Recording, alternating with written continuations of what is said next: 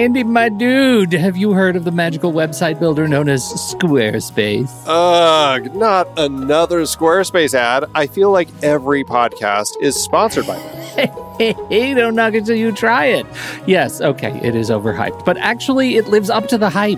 Squarespace is like a website fairy godmother. With a click of a button, your site transforms into a beautiful masterpiece. A website fairy godmother? That sounds interesting. What makes it so magical? Well, for starters, those slick templates make anyone look like a professional web designer. Pick one, customize the colors and fonts to match your brand, and voila. Plus, the drag and drop Fluid engine is so easy, your grandma could build a site on Squarespace. Well, she did knit me a lovely scarf last Christmas. Maybe website design is next. Exactly. And when you're ready to sell your Nana's handmade scarves online, Squarespace has built-in e-commerce. Add a store with one click. Get flexible payment options. Then watch those sales roll in. And when she wants to teach others her steezy scarf skills, Squarespace's new courses feature is just the ticket. Nana can set up her curriculum and enrollments and payments in a snap and become the next e-knitting influencer. Oh, wow, you really sold me with the grandma angle. Sign me up for that free trial. Just go to thenextreel.com/Squarespace and transform your site into a beautiful Squarespace masterpiece. Well, thanks, Pete. Even though it's overhyped, Squarespace actually sounds perfect for Nana's site's needs. Appreciate the warning on the ads, though. I'll brace myself next time I listen to a podcast. Anytime. Let me know if you need any help getting that site up and running.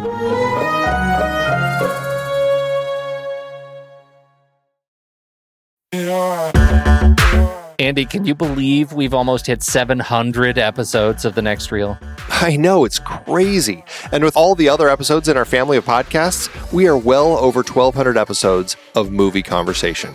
It's really pretty amazing that we've gotten to have these in-depth movie chats every week for over a decade now. And we couldn't have done it without our loyal community of film fans. Their support over the years has meant so much. For sure. That reminds me, we should give the merch store a shout out. Buying shirts from thenextreel.com/merch is a great way listeners can continue to support the show. Plus, they get to sport our great designs.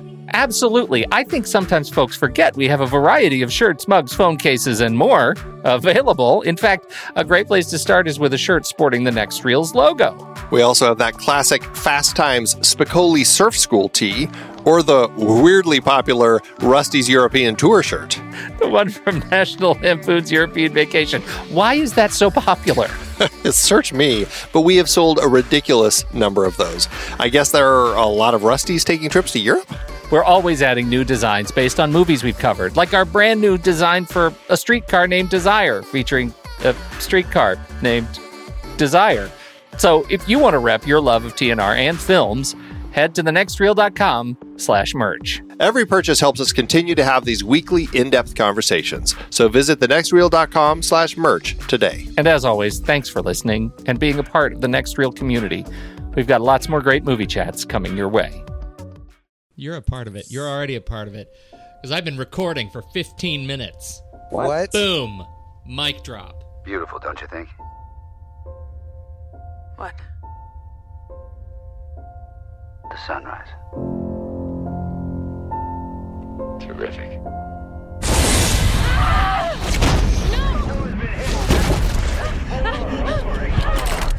Houston, Dr. Stone is off structure. Listen to my voice. You need to move. I'm losing visual of you. I'm spinning. I can't breathe. Grab a hole. Grab anything. What do I do? What do I do? No.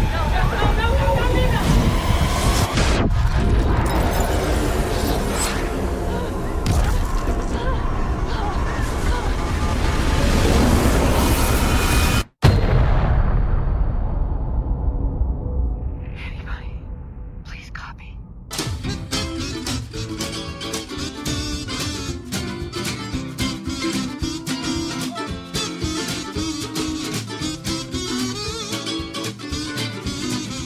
Welcome, everybody, to the special edition of The Next Reel, the Film Board. This is Film Board, what is this, 15? 15 times we have gotten together to do this. I know, right? I'm Pete Wright, and Andy Nelson's there. Hello. And we got Steve Sarmento. Hello. And Tommy Metz. Hello, it's me. I'm sick. Well, I feel like I should tell I feel like people no. that. I mean, you're just. It's like I feel like it's probably a good idea, but they can't. It's not like you're out there kissing people. Well, just I'm kissing them over the airwaves. I hope they don't get pod sick. Yeah, exactly. I'm pod contagious. We have gathered here today to take on Gravity. We were going to take on a different movie. The whole plan was to take on The Counselor, but a couple of us went to see it, not me, and said it was not worth talking about. It's the first time that we have actually changed directions because the movie was apparently so bad. Called an audible. Yeah, we did. That's what that is. That's if we were into sports. That's what we would have done. Mm-hmm. Wow. I actually don't have any friends that are into sports. That was a touchdown.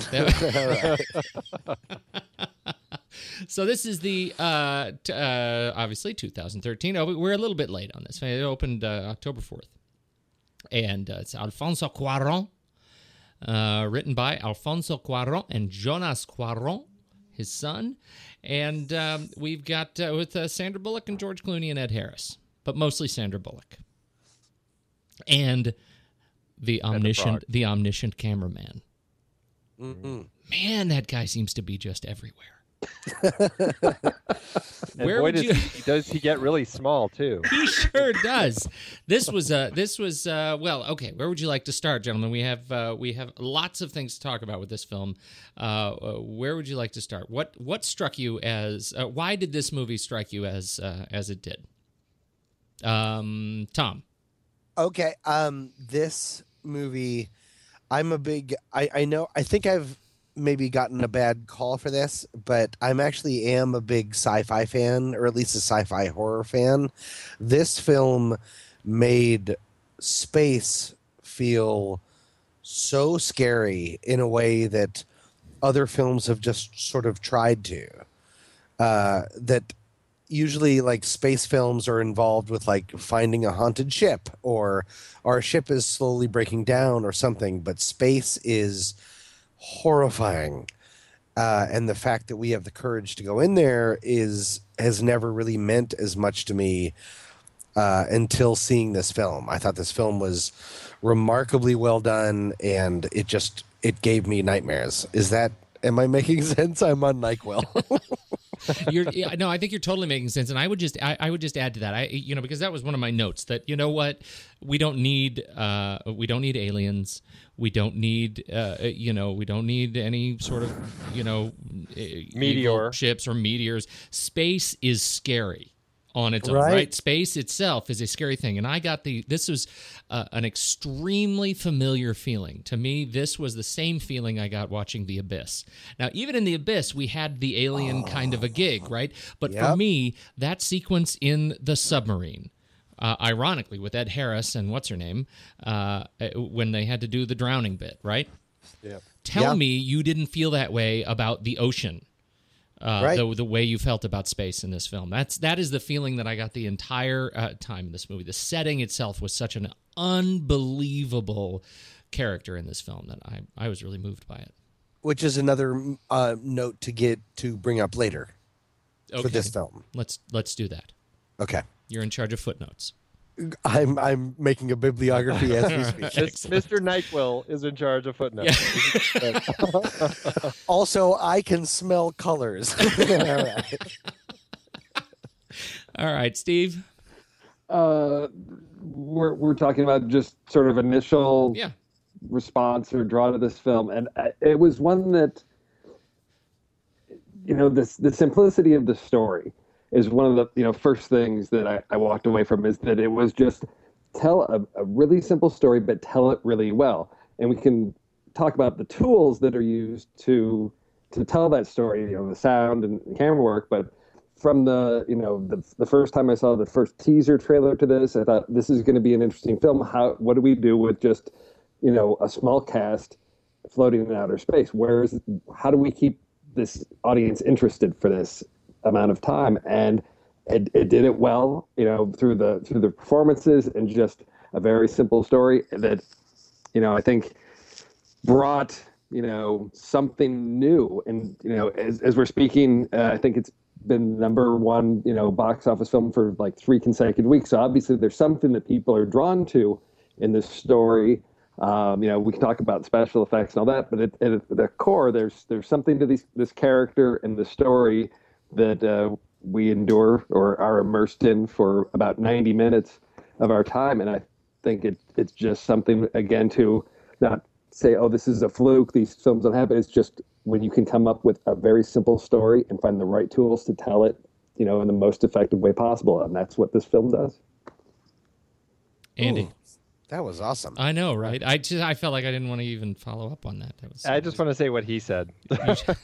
but really, I think playing with kind of what Tom started also, I think space has been so made into something so deceptively wrong for us over the years that I don't think I've ever really experienced what space is really like because of, in a real way, my entire life growing up watching any sort of sci-fi films, space is really nothing more than dog fights up in the sky is really kind of what it's come down to. I mean, there are a few films like 2001 that do something a little different with space, but for the most part, like the sci-fi films that I grew up watching, it really is just dog fights, and that's kind of what space has been. And it's not really done in a way that feels realistic.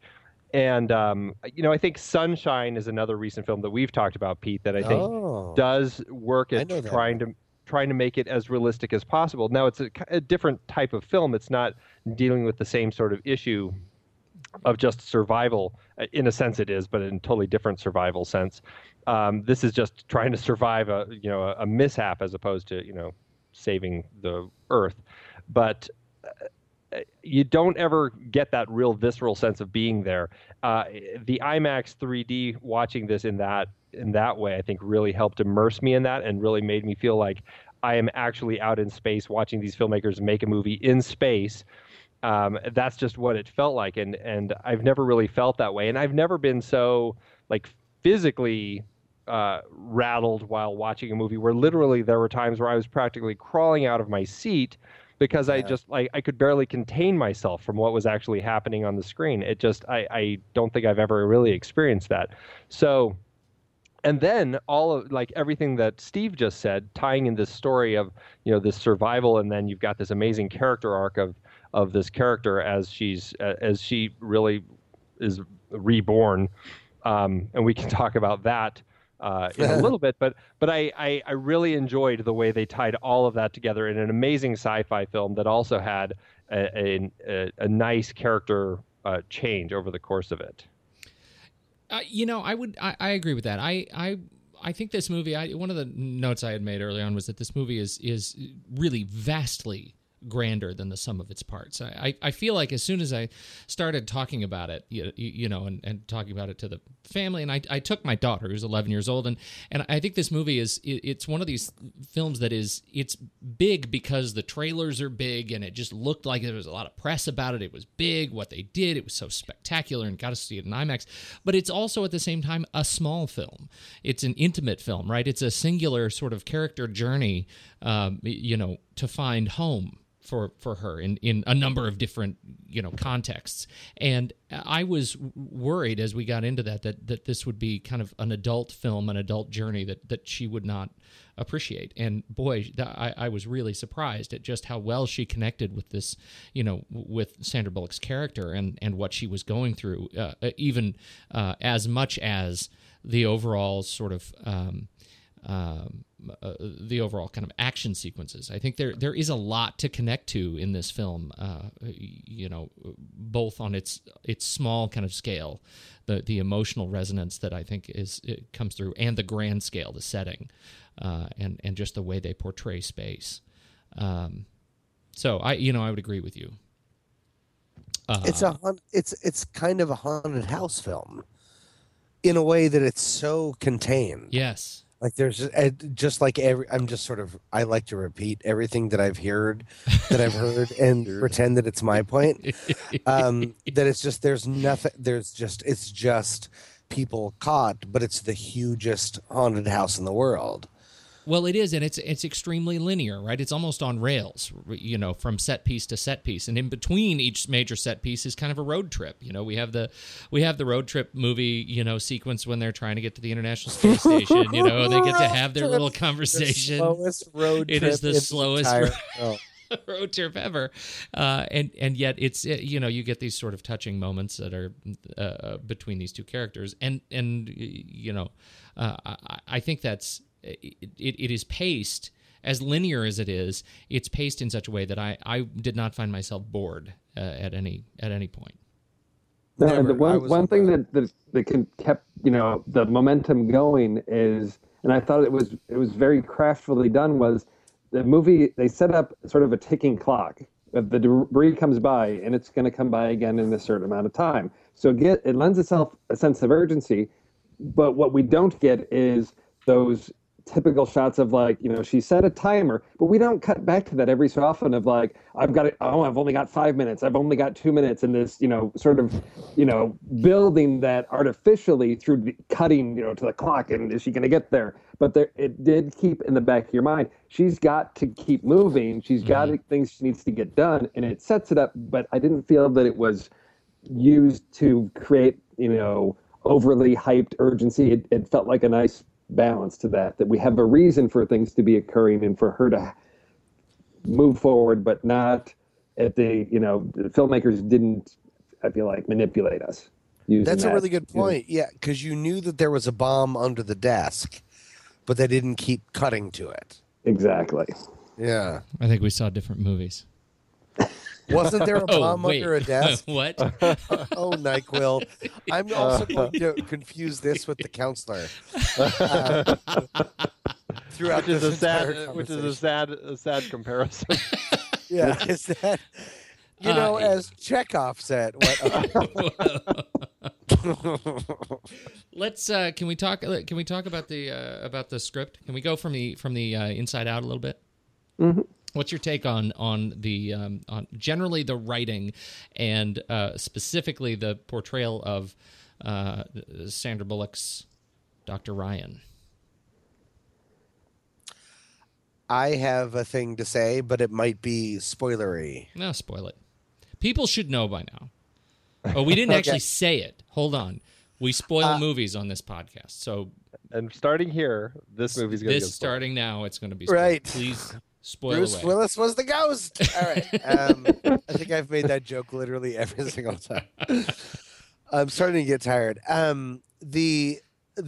I liked it. I thought the script was. I would be really interested in reading the screenplay because it seems like it would be 60 pages long at most, because there's so much time without dialogue, which is kind of interesting to me. But past that, I thought it was good. I thought the sometimes it was a little bit simplistic.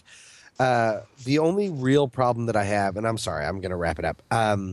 The only real problem that I had was, and I think I put this in my Film Buddies notes, which was they've been up there. How long have they been up there? A week. They said a week. Yeah. Oh, okay, a week. That's better than, but still a week. And while George Clooney and Sandra Bullock, astronauts, are going on their little let's not talk a bunch because we have to save our breath, but instead let's have a whole lot of talking. He says, "Where are you from? And what's your family like?" That was the only thing. Like, I get that that we're like all doing this in real time, but it was kind of like, what have you guys been talking about for a week? You're in space. Like, are you just playing the movie game? Are you just playing Gilda's title? Like, what are you doing? You're just talking about nonsense, or just saying things like "copy that" and "Roger." It was just like I know that that's a thing that the film had to do, but I was wondering if there was a little bit of a more elegant way to do it than just literally like we've just met conversation. That didn't bother me because I took that as the experienced veteran who knows how to cope with a rookie who's starting to lose it, and to sort of bring her back, get her focused on something else, And yes, it is that here's this exposition, here's some background on this character we needed to get out for story purposes. It didn't feel contrived to me because it was sort of framed in the aspect of she needs to get recentered and focus on what's important. And she's, hyperventilating. She's focused on all these other things and just spinning out of control physically and mentally. And it was to help get her focused on something singular. And so that's how I took it. I absolutely agree with that. Then what I would have wanted him to say was, "Tell me again. Where down here are you from?" Yeah. It could have been so easy. Just tell me again. Tell me your story again. Walk me through it. That kind of a thing. Versus it just seemed like they had just met. Well, your point is very strong. Because it's not only that they had just been up in space for a week. They've been training together for months. Right? I mean... Well, it didn't sound like she had been training with them in particular, because he was asking her, like, how long did she train for this stuff? And it sounded like they were kind of training separately for the mission. Yeah. But I still can see the point that you're making, Tom. I fall into the camp where it didn't really bug me because I liked that element of the story, but I can totally see your point. I'm just being a bitch because I'm on NyQuil. Well, and Tom, I think part of that would be some refinement to the screenplay that could have occurred. But getting back to your point of the screenplay was maybe 60 pages long, it may have been even shorter because I feel like almost George Clooney's entire part could have been improvised because he was Clooney. He was playing George Clooney, and you've seen interviews with him. So Clooney. So give him a few points, and he's going to improvise, and then you've got Ed Harris doing, Ed Harris from Apollo 13. So did you need to script that? No, not really. So I don't know how much of it was actually, dialogue scripted out versus, to me, it could have been improvised, and that may be where we end up with some of those pieces, because it is a really simple story. And I think, that would be something I would be really interested to see, because to me, the strength of it is really in the sort of the visual structure. And what I would see is more interesting is actually sort of the notes of the camera pieces, how the camera moves, because that's really how the story is told, not so much through the dialogue, but through that camera and where it goes. And when we've got singular long tracking shots, when we've got camera movement, how it's moving, where the camera actually is placed. To me, those are the things that are telling the story more than any of the dialogue that the characters are really given.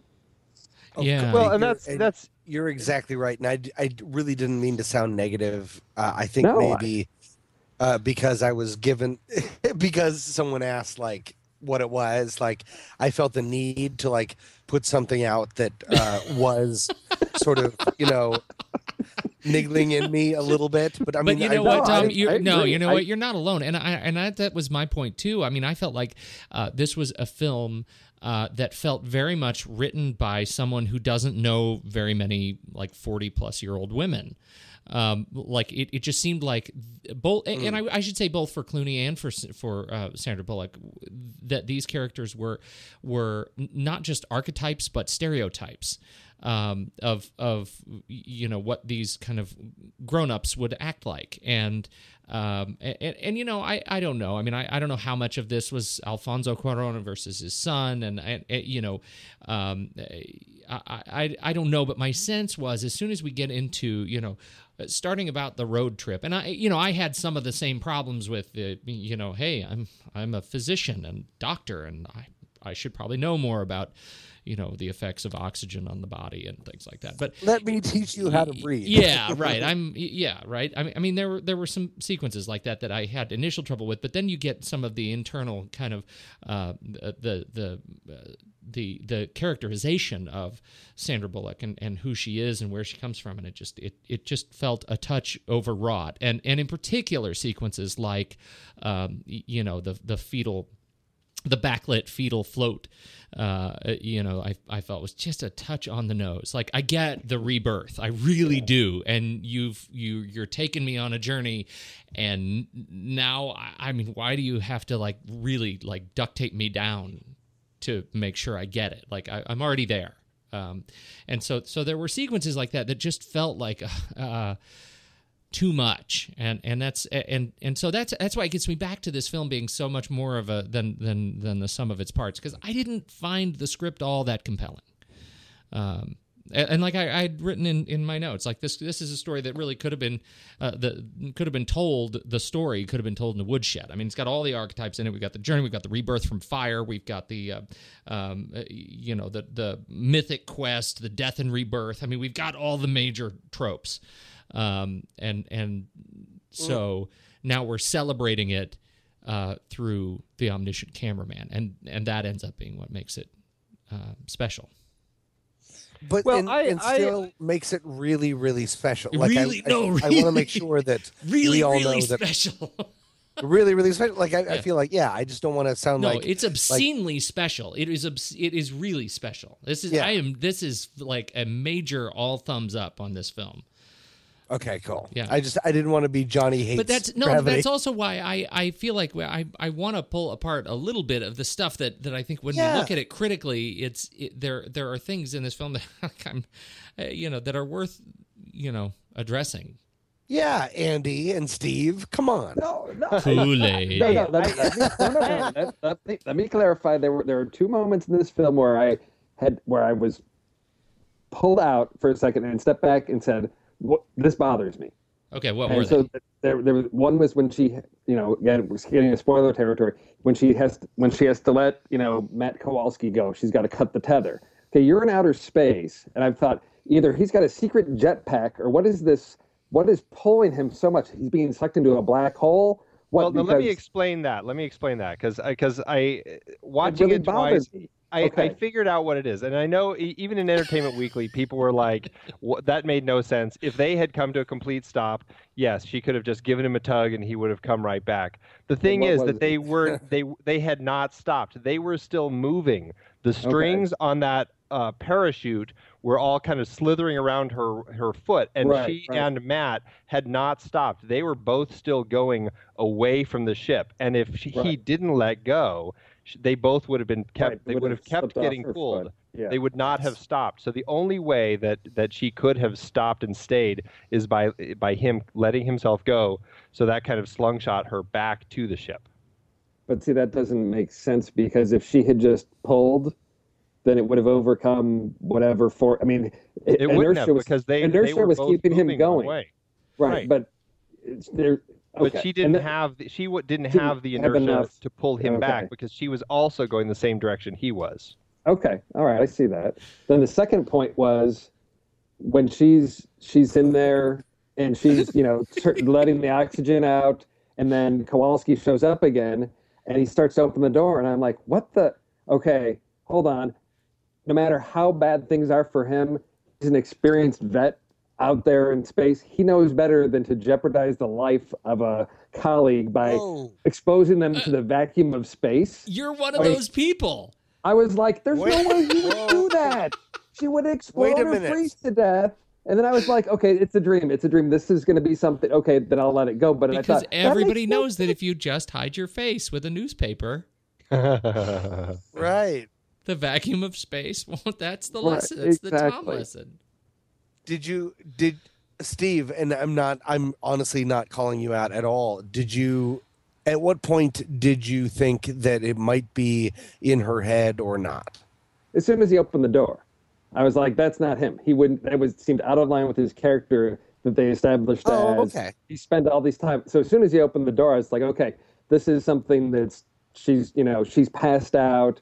She's, dreaming she's doing something. And so his character is coming in, with it's basically her memory of him to, and the scene worked for me because what information he provided was things that she knew. It was her subconscious reminding her, hey, these things. Mm-hmm. So that worked for me. But just for a split second, it was like, whoa, wait a second. He wouldn't do that. All right, I'll accept it and move on. But I guess, as I said, I loved that he knew right where the booze was. That was epic.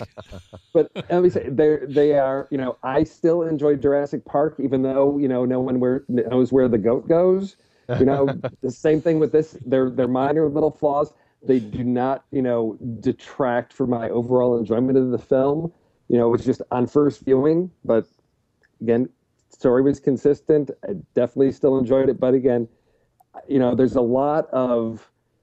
I'm really surprised at how strong a positive response there has been to this film, and that it's just it has ruled the box office for 3 weekends in a row, which is great. But I walked away going, there are some problems with this film, but again, those are story pieces, and I think really what this film is celebrating is that immersive theatrical experience of really losing yourself in the film. And there's no film that I can think of in recent time that has done such a good job of that as this film. And it has to be seen in the theater. I really don't know how this will carry over into home theater, and I regret people that don't see it in the theater that then rent it on Blu-ray and go, yeah, it was okay. I don't see what the big deal was. Well, because can we go IMAX 3D is an absolute necessity, I feel, to really see this film. Did everybody see it, IMAX 3D of us? I did. Oh, yeah. I was described the film by a friend, and it was still incredibly gripping. No, I didn't. I actually just saw it on. I didn't see it on IMAX or 3D. I just saw it in a normal theater, which I know was a bad call, but it was still. That's like sense around. But I'm still a huge fan of it. Like it even works then. Okay. I was told by many friends that Sandra Bullock's tears look amazing in 3D, and I made a mistake, and that's okay. But more importantly, made a mistake. To the credit, most of us still like you. Steve has lost all respect. No, because if you go see it while on NyQuil and see it in the 3D, and then the IMAX, you'll really, really enjoy it. I'm sure. It's like watching 2001 on acid. No, but I'm saying that like that time Trey Parker and Matt Stone went to the Oscars in dresses while on acid. Right. Just like that. It's like how I watched 42. That was on acid. And I was like, what? That's a reference to nothing. No, but Steve, what I'm saying, I mean, to your point, is that even without 3D, even without IMAX, I was still completely entranced and terrified. Oh, okay. And completely involved with it. Absolutely. Oh, I'm glad to hear that. If I can tell my other dumb anecdote from the theater, is when George Clooney knocks on the door, as has already sort of been figured out, and then opens it, and she's like, no, and sort of shields her face, and they have their whole huge talk. I was in a pretty full theater, probably like 2/3, and when the camera did that pan from them together to him to her and then back over, and it turns out that George Clooney wasn't there, the amount of people in the theater that went, oh, was really shocking, because I felt like the film had sorry, hold on, had taught us so much about how space works that that they were surprised that you can't just be like, hey, can I come into your space capsule? Is that cool? Unlock, come in, have a talk. That they were really confused and surprised, like a Shyamalan twist, that George Clooney wasn't actually there the entire time. And I was honestly like, part of me was like, are you all like the stupidest people in the world? And the other part of me was like, oh, like what a great way to see a movie. Like, how much fun is it to be in your head that you're like, oh, well, thank God George Clooney didn't go away. He just showed up and knocked on the door and says it's a hell of a story. And also pressurization doesn't exist. So you can just sort of shield your face and then you're cool. Did that go on too long? I'm starting to get tired now. All right. That was good. That was good. Shyamalan twist. That's fantastic.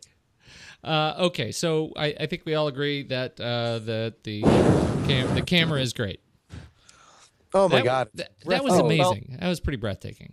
Real quick, I do want to say one thing about the screenplay, since I didn't really get to say that much about it. Oh, Andy, I am so sorry. Sorry. No, really. No, I'm going to be real quick. I just want to say I think Sandra Bullock does an amazing job of having to talk by herself, because there are a lot of actors that I see in films that have like I'm by myself talking to myself dialogue, and they can't pull it off. You feel like, why are they talking? There is no logical reason for them to be talking like this out loud. I think Sandra Bullock actually pulls it off in a way where I buy it, and I feel I totally bought into everything that she was saying, all of her little one-offs that she was throwing out there. That's all. Oh, that's a really neat point, actually. No, he's totally right. Like, to be so unself-conscious, and to just seem like you're in the moment when you know that you're talking to just the audience. That's really smart. That's really right. I agree. I'm with Andy. I'm drunk. All right. Oh, let's see. Can we talk about talk about sound? Okay, we can do that. Whatever you want to talk about. I was just going to say, because I mean, we've talked about the visuals, but the other thing that I think really, in terms of, you know, being immersed in this, is the sound design. In terms of when you're in space, that, you know, sound doesn't really travel because there's no air, and how they sort of portray that. You know, so things, you know, as they're working on the station, sounds being muffled, it really gives you that sense of being out there. But also the score, which goes from very quiet to like chaotic, bombastic. You know, yes, and I don't know that you call it music, it's just sound and noise, but it works so well to again create that mood, that tension, that, you know, that feel of the film. That, you know, to me, those are the pieces that I recall most from the film. Is I'm amazed at the choices the director made with the camera, but also just the sound and how it was used to create the environment we're in, but also to create an otherworldly score, you know, for lack of a better term. It wasn't, you know, the orchestra, you know, with strings and all this. It was something else which was appropriate for the location we were at, and it felt very fitting. And I'm glad you said that. I had said earlier that the score itself, like the music, for me was pretty forgettable. Like I don't remember it as a scored film.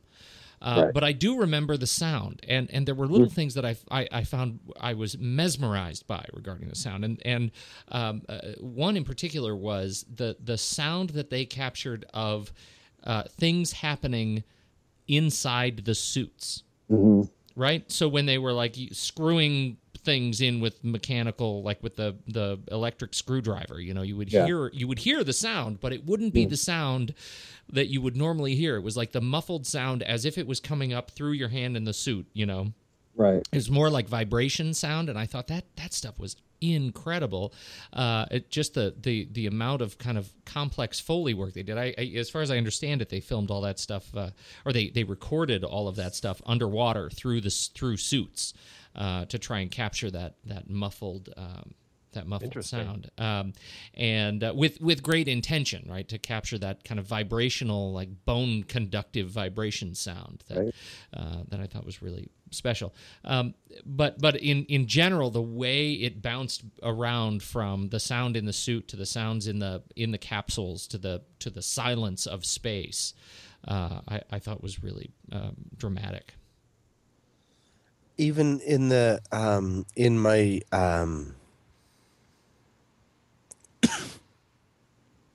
This is it. Sorry. This is it. He's going. We're losing. We've got a Tommy down.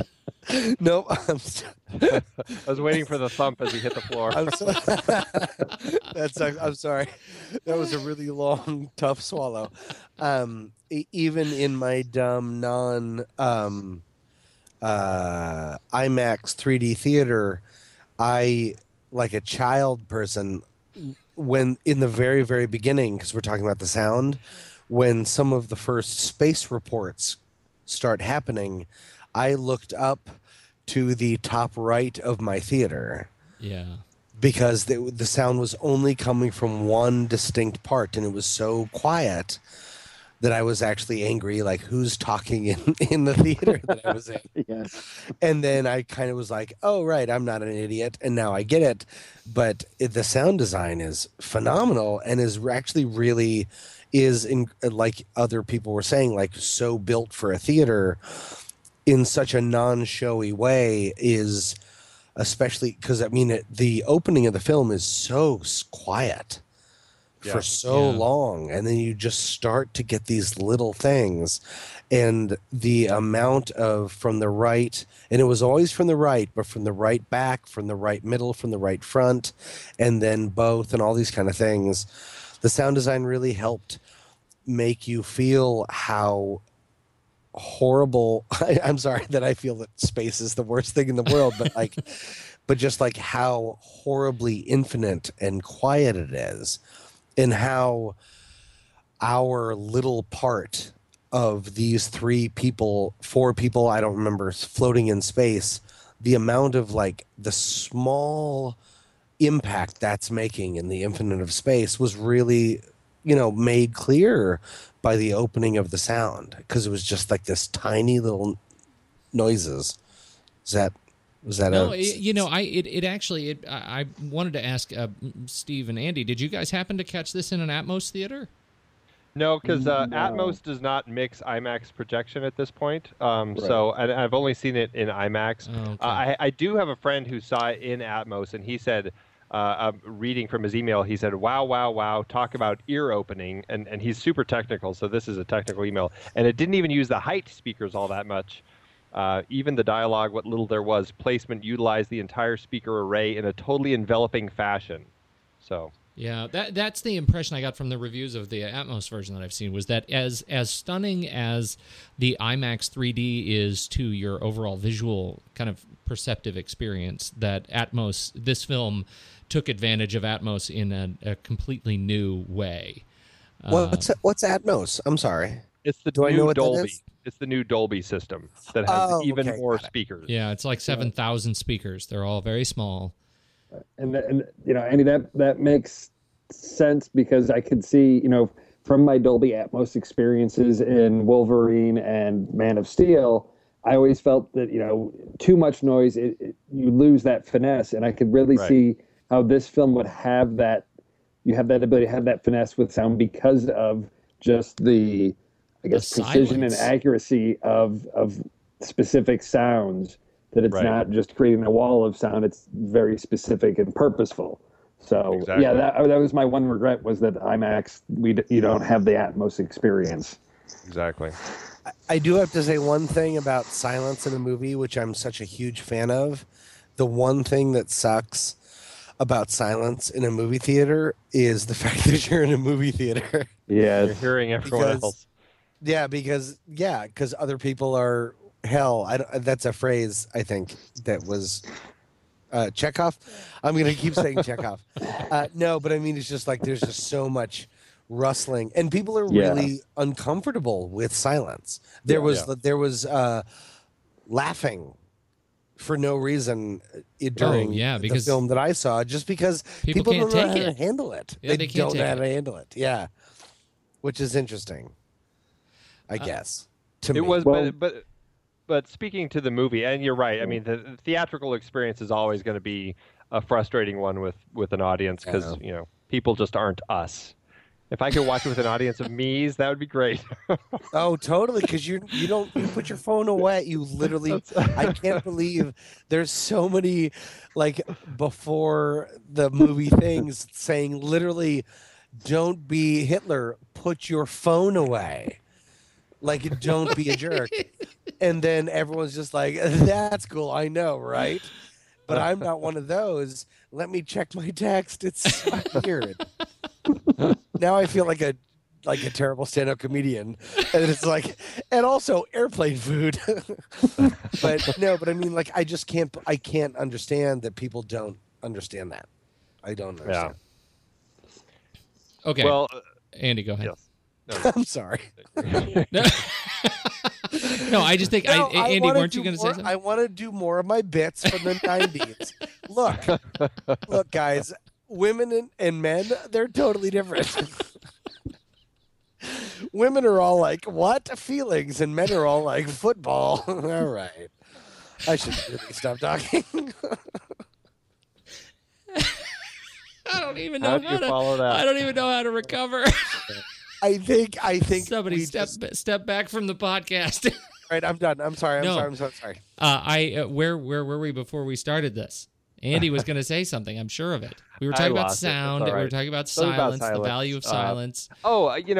Speaking to what Steve was saying, I remember now. Okay, but I really like the way they kept the silence consistent all the way through, where they had, in the context of everything going on in space, they left it with this amazing silence with everything, where even when she is trying to unhinge the parachute thing from that space station that she's on, you don't hear any of these, particles that are zipping behind her, smashing it to smithereens.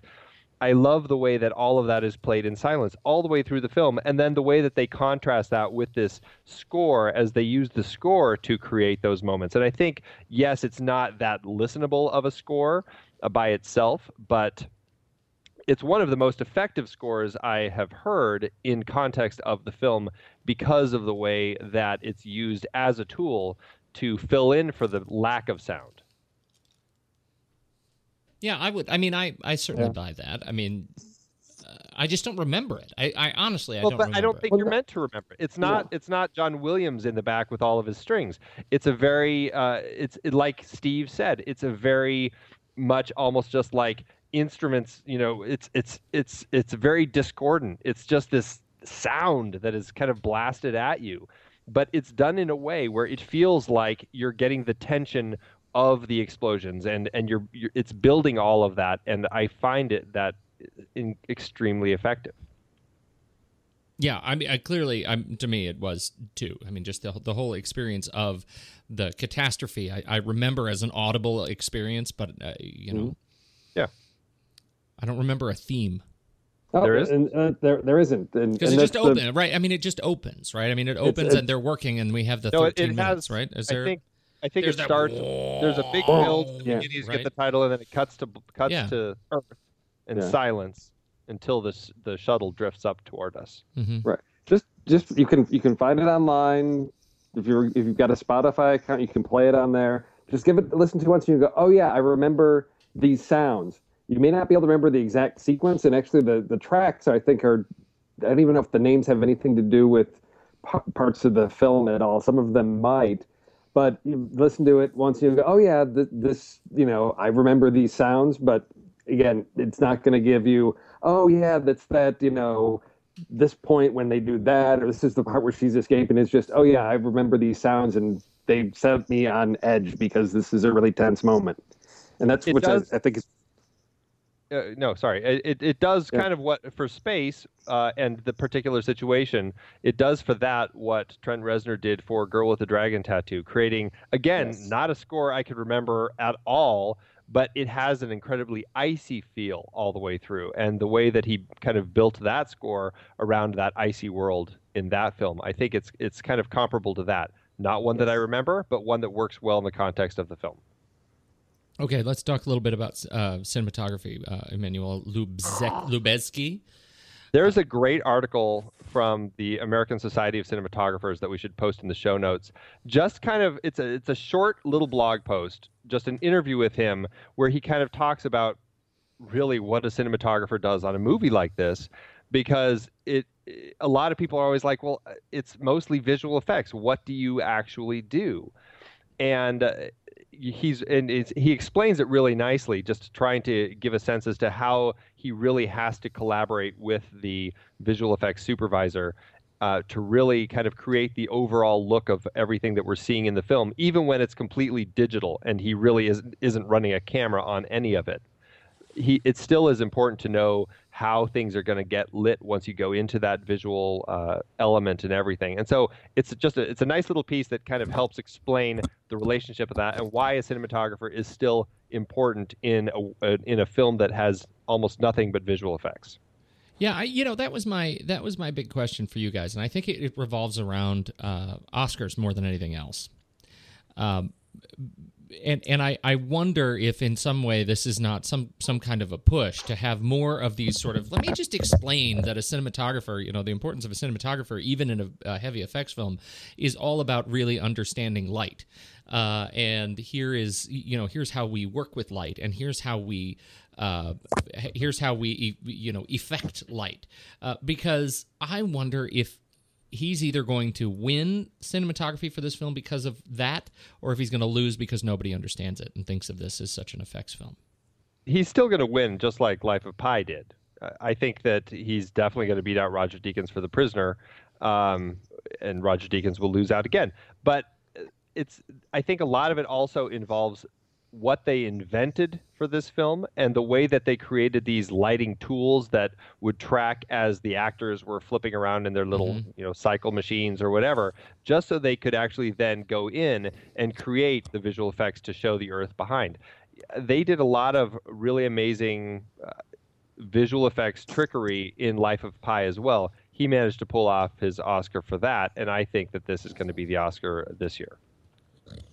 But the Life of Pi took place on Earth. Well, it took place on Earth, but it was vastly all visual effects. Oh no, absolutely. But I'm kind of going with Pete in the way, not necessarily that Pete was explaining that, but the idea that like. Wait, saying I was wrong? Earth, what is that? What I'm saying is Pete is a horrible person. No, Pete was wrong, but I agree with him for different reasons. Right. That the fact that Life of Pi was so much CGI and so much visual effects, but it took place on Earth. Mm-hmm. I think will be definitely taken differently than something that takes place in space. Because when something takes place in space, people are just assuming that it's all trickery. I think that there's a good chance that the cinematographer will not get the credit that he deserves. Well, we'll find out next March. And then we will. Somebody's gonna come to my house and give me an apology. Does that make sense? Said that? No, it does to me, and I think it's. I think for me, it's a different. It's a different reason, and I don't know. I mean, I think Life of Pi. The one of the reasons that it makes sort of cinematography such a powerful, even in such a heavy effects film, is that everything was, I think, to the general audience was very believable, right? I mean, it's water, it's animals, it's moving the camera around things that are sort of faking reality in a way that we have experienced, right? It's a hyper experience of this sort of reality. That's what I was trying to say. And I think Claudio Miranda did an unbelievably good job, in moving the camera in that space, right? I mean, that's very powerful. And I think in Gravity, we don't have any reference point, right? We don't have any sense because we've never been there. The number of people who've been there who've actually seen it is so small that we have no reference point, and I wonder if that's going to get in the way of it. We should say that to Andy's point, what they invented. If you haven't gone onto YouTube and seen the sort of gyroclone scope thing, what are they? I don't know what they called it, but the box, the 360-degree box. I think it's a gyroclone. It's a gyroclone that they. The box that they put the actors into, Sandra Bullock in, to spin her, and they projected. It's like the ultimate sort of Google Earth kind of space view, right? And they projected it so that you would see the projection on her, reflecting on the helmet, and then go in afterward and build the CG around her. It's really spectacular technology that they use to actually, gimbal this movie to life. But it's a non-traditional cinematography, and I think that's something that I wonder if we'll see a celebration of that. I think that's a much better way to say what I was trying to say, is that he definitely deserves it, but there's a good chance that he won't get it just because it's just too new.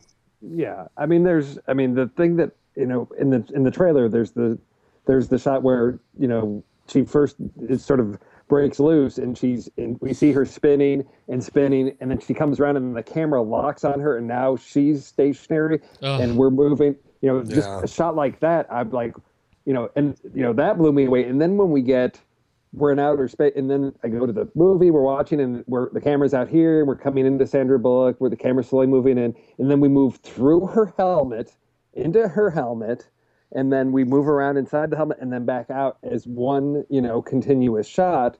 And at several points I had to say to clearly what the camera's showing right now is just got to all be blue screen. So clearly there could be a cut here, but we're being faked out by the CG Earth in the background or whatever. On any of these long tracking shots, there can clearly be cuts there. But my mind doesn't catch onto those because it's just also fluid and logical. And I thought that the composition of that's the master plan of where this camera is going to be, because in all that chaos out there, I always had a sense of where we were, in terms of, we didn't have, chaos cinema where it's just things are crazy and what's going on. We didn't have jiggly monkey, shaky cams.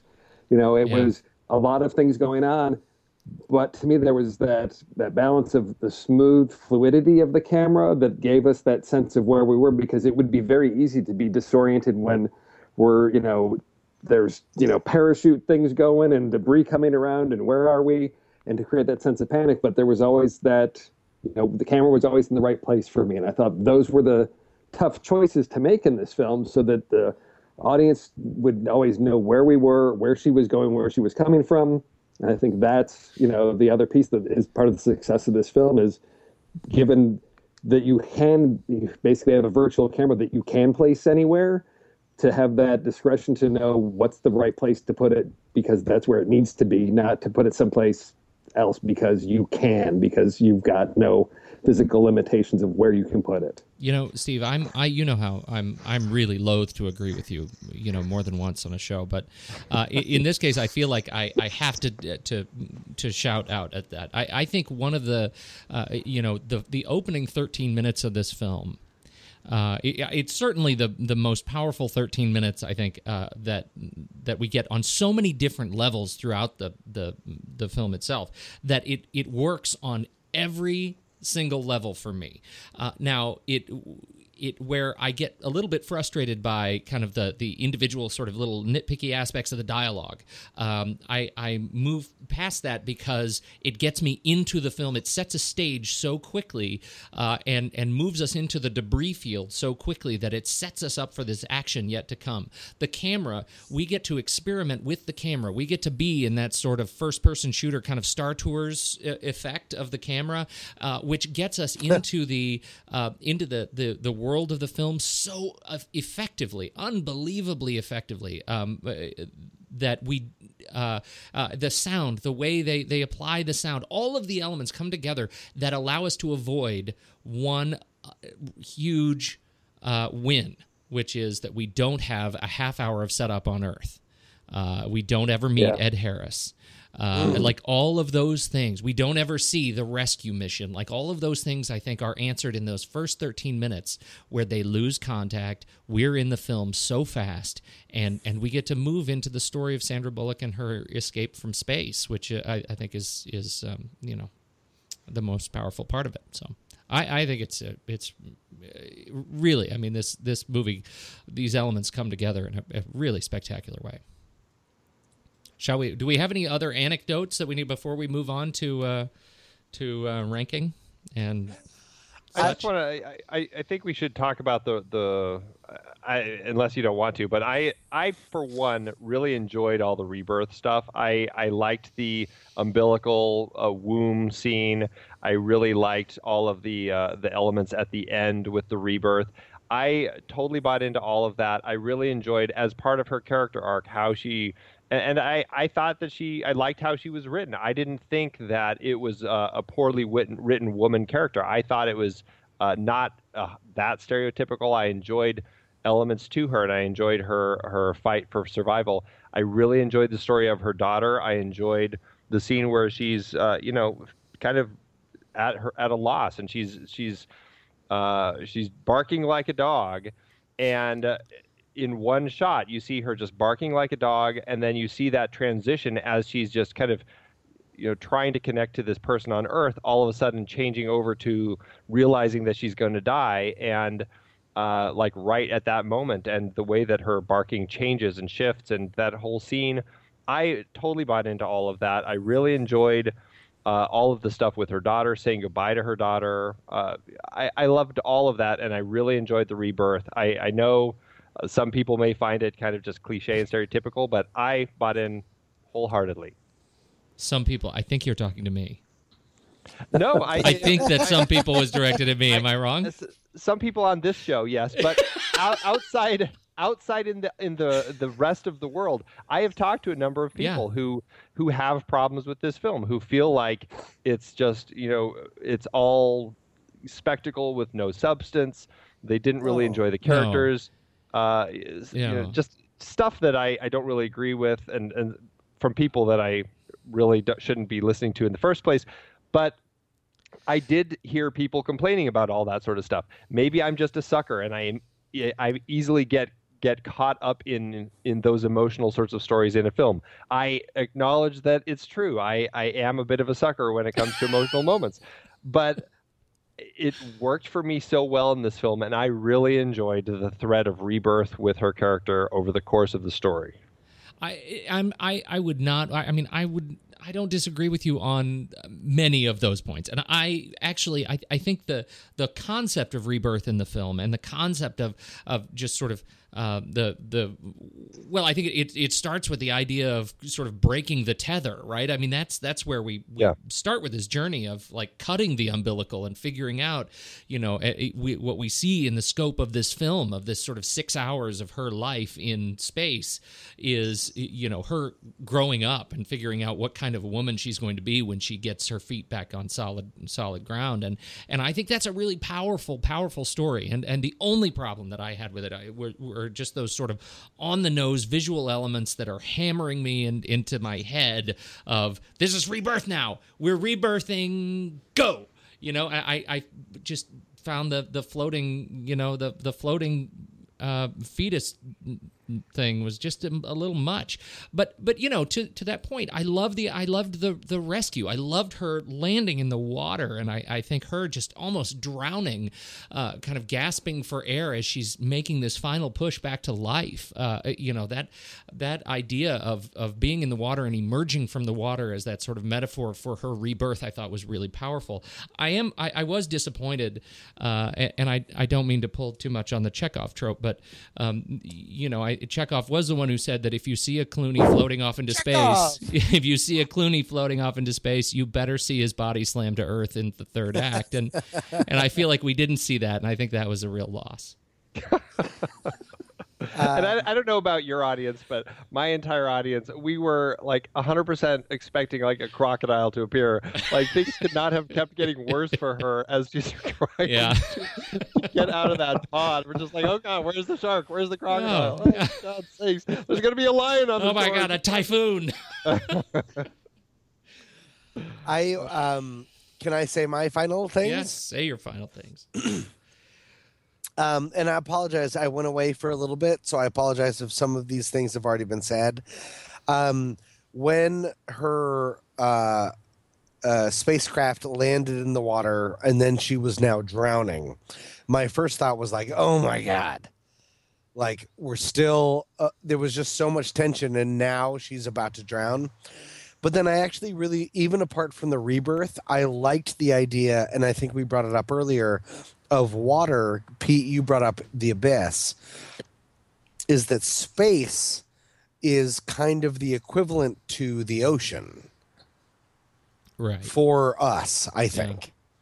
It's such a huge, uncharted, scary, terrifying, there's no way we can live. Wait, let me check in. Did we already talk about this? No, not really. No, not really. Okay. Go ahead. There's no way. I liked the idea that she was, when she came home, that she was immediately immersed, literally, in the next space. Meaning space is something that is horrible, and we can't possibly figure out how to do it without our own personal apparatuses, and there's no gravity in the ocean. There's no gravity in water. There's no gravity in space. The biggest thing missing for both of those is leverage. You just touch something and you spin away. So I kind of liked that she also, when she was being saved, coming back to Earth, that she went into the water, because the water is also the exact kind of thing as space. We can't breathe. There's no way to actually get your feet under you. There's no real gravity. and there's no leverage. And so it's just as terrifying on ground. We have something as terrifying on ground as we do up in the heavens. So there was something kind of interesting to me about that. The last thing, and I don't know if I'm being stupid, but I'm going to keep talking. I love my voice. The other thing that I loved was just the time that it took of her once she did get out of the capsule and just to really spend on the beach. Mm-hmm. Yeah. There was a long time that she just spent on the beach, just sort of in the sand. And the friend that I went to watch asked me, like, what, that seemed really weird, like that spent so long there. And for me, and it's probably the most obvious answer in the world, but it was just like she was finally feeling the one thing that was missing was gravity. Yeah. Right. Was gravity, was leverage, was her own weight where she could pick herself up slowly off the beach and be in control of her own body. And that was the one thing that was the biggest villain of this entire movie, was the lack of gravity and the lack of leverage. And that was the big win for me, of like, you're finally feeling your own weight. And I liked the way that they played on that at the end of the film with the camera, and they kept the camera so low that we were like, literally, she was towering over us like a giant. And it really put that gravity into perspective, because you really could feel like every footstep as it came down, it just felt that much heavier. Oh, it was enormous. Yeah. And it was so great to have it, of course, in water and then on sand, because where else can you see your own footprint? Yeah. Yeah.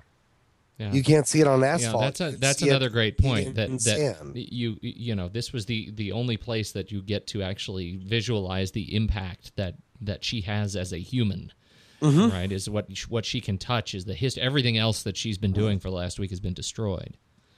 Well, and there's a little bit more to that. In an interview, our director said, was asked about if this was, about this rebirth idea and pulling herself up onto the surface, and he says, well, yes, more literally there, she's in these murky waters, almost like an amniotic fluid or a primordial soup in which you see amphibians swimming. She crawls out of the water, not unlike early creatures in evolution, and then she goes on all fours. And after going on all fours, she's a bit curved until she is completely erect. It was the evolution of life in one quick shot. No, I don't actually like that. Yeah, but, now it's means less. Now that now it seems a little bit. Now it's a little too on the nose. Now it's a little on the nose. I thought I had made it too obvious, but fair enough. And see, I like that. I did. But that's I just did me too. being a sucker again. No, you're not a sucker. You are a sucker. Let me correct that. You are a sucker. I am too on this one. I really that part of the bit I liked. Yeah. So okay, shall we do this thing? Let's do it. What's happening? Let's rank it. We're going to flick chart, and then Tom's going to say, what's flick chart again? Remind me, and then we'll remind him, and then we'll come on, rank. go ahead, Tom. We need a segue. At least Tom won't say, what's flip chart? What's happening right now? Because I'm already naked. Okay, Tom. What I need you to do is I need you to get on your computing device, head over to flickchart.com/thenextreel. That's where you and all of our listeners can find our golden list, our top 100. Well, you can find all of them, but really the ones that count are the top 100 of of the films that we have reviewed. Not familiar. Over the last 2 years. Not familiar. This is how many times have you been on? I don't know. Doesn't even What's matter. That? Hello? What's that? Hello? I'm on Friendster. What do I click on Friendster? And scene. Anything you want. All right. Okay, so here we go. Gravity or The Bourne Identity? I'm totally Gravity. Oh, yeah. Yeah, I'm going to go Gravity. Gravity? Gravity or World War Z? I'm still Gravity. Oh, definitely Gravity. I did like the World War Z. I did too, but he likes zombies with everything, though. Yeah. If this had Gravity would have been zombies. better if it had zombies in space. Now we're talking. What if she heard over the radio that a zombie apocalypse? And it was a zombie apocalypse. Would she still be trying to get back to Earth, or would she just give up? I would like it if George Clooney turned out to be a zombie. Then That's she the would have been sequel. weird Or when the he knocked on pilot, her right? door. The pilot Oh, on the the- shuttle, or the guy who was floating around in the bay. They should have zombified Well, they already them. destroyed one of their brains. Zomstronauts. I'm going to go Gravity on this one. I'm going to regret it, but No, you're not. Gravity or All the President's Men? Oh. Oh.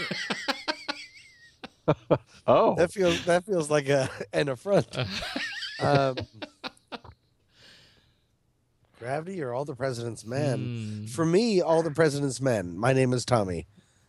I would go Gravity in the theatrical experience, because All the President's Men, I can happily watch that sitting in front of my television. Very in the good point. context of the greater film, like the film that has a lot more meaning, I would definitely go All the President's Men. So I don't know which one I'm picking.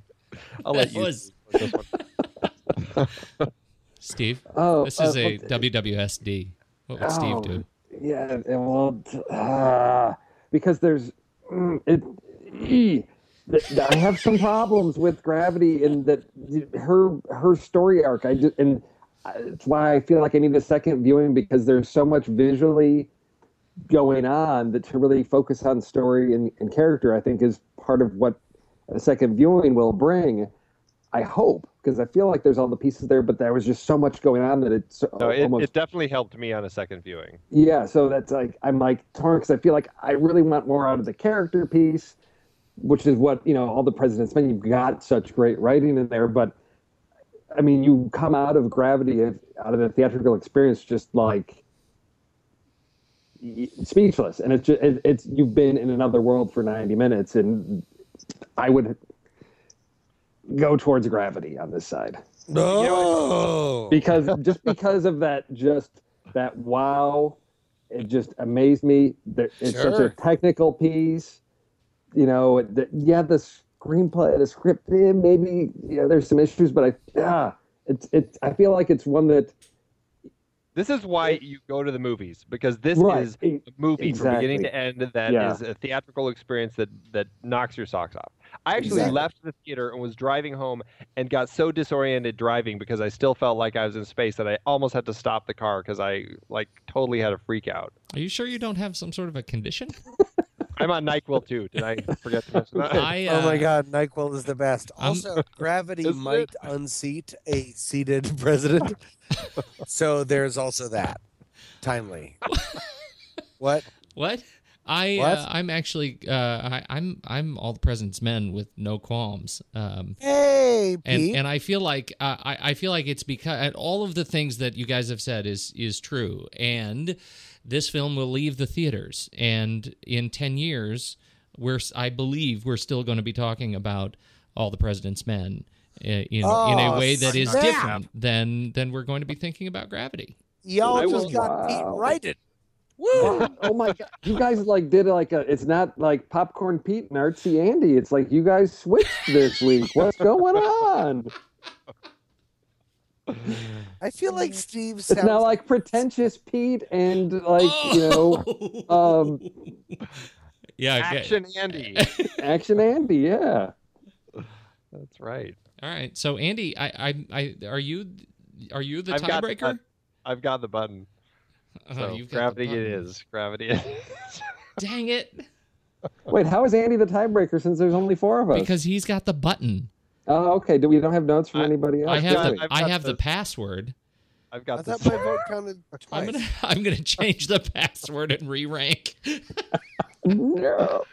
Oh, man. All right, what's next? Gravity or 500 Days of Summer? See, we already have 500 Days of Summer ahead of All the President's Men. This is why we have to go through and rewrite the chart. It's a mess. I have to Yeah, pick well, Gravity over. You guys I'm gave definitely way gonna- too much love to 500 Days of Summer, in my opinion. Well, you didn't give enough I love. enjoy it, but it's Look, way Mr. too Cameron high. Crowe hater. Oh, that's a separate discussion. Wait We'll do that till on the- this week. Yeah. I know. We're gonna do a whole series. Guys, I I'm- hate it when you fight. I also am Gravity in this case. Okay, What's so the question? Gravity or 500 Days of Summer? Oh, 500 Days of Summer is adorable, but no, Gravity. Yeah. Right? Yeah. Gravity or Yes. Raiders of the Lost Ark? Oh, What? Gravity Gravity- or Raiders? you Gravity have or to Raiders? ask? It's Raiders. Gravity or what? It's Raiders. Raiders. Yeah. It's totally Raiders. It's Raiders. Tom, Gravity. it's not. It's probably not Raiders for Tom. I literally haven't heard the question. What? Raiders of the Lost Ark, Tom. He doesn't hold Raiders Mic up. check. Or Gravity? Yes. Oh, maybe I'll be a jerk face. Your vote doesn't count. Doesn't matter. You've already lost. You're But already I'm dead outnumbered. curious. Oh, what? What's wrong? I'm curious. I'm a What do person. you pick? Tell me your pick. What does Pete think? What does Pete think? we have all unilaterally picked Gravity and so on your behalf by proxy we have picked Gravity. But I'm curious where you would stand if you were standing alone and had to pick Gravity or Raiders. Raiders of the Lost Ark? Oh, I guess first and foremost, what is Flickchart? All right. Okay. All right, I know, I get it. I'm a stupid person. I will pick I think I would pick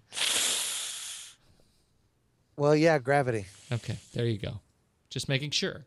Was that wrong? No, I mean I There is no wrong or right. there there's Well, there is. There's an emotionally wrong or right. So wait, what did we pick? I've already forgotten. Like if What's someone next? said, The counselor, I think, over Raiders. Is that what we did? What's like next? if someone said Grown Ups 2 versus like Schindler's List.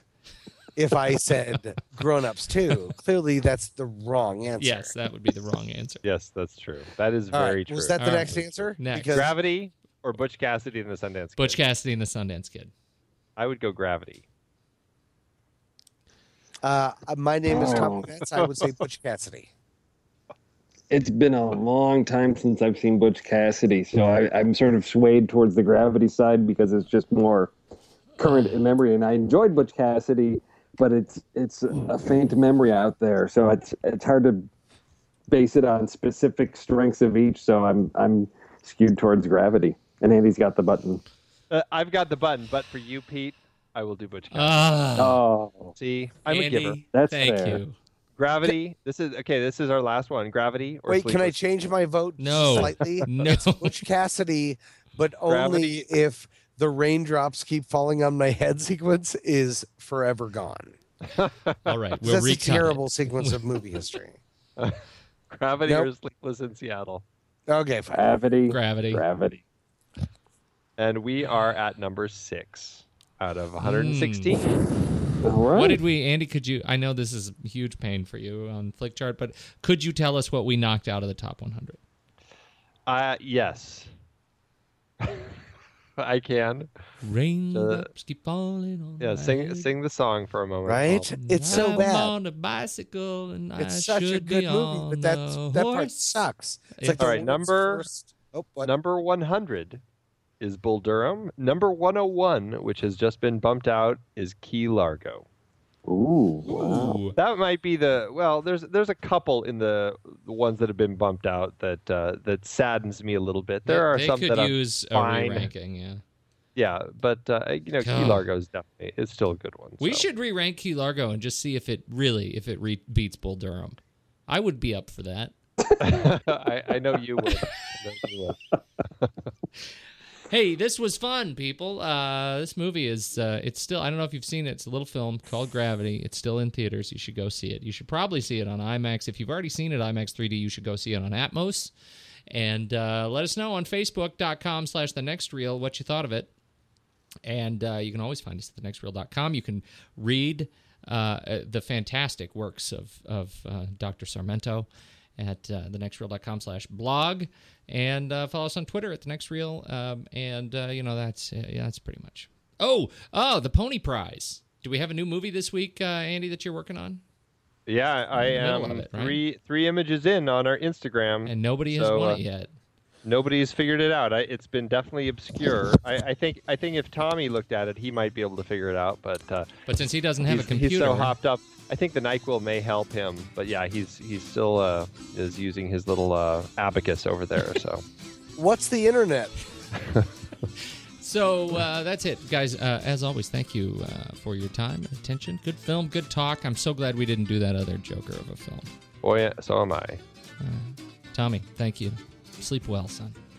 Thank you. I love you, America. Steve, as always. Good As night, sir. always. Good night, Good sir. night. Andy, good night. So long.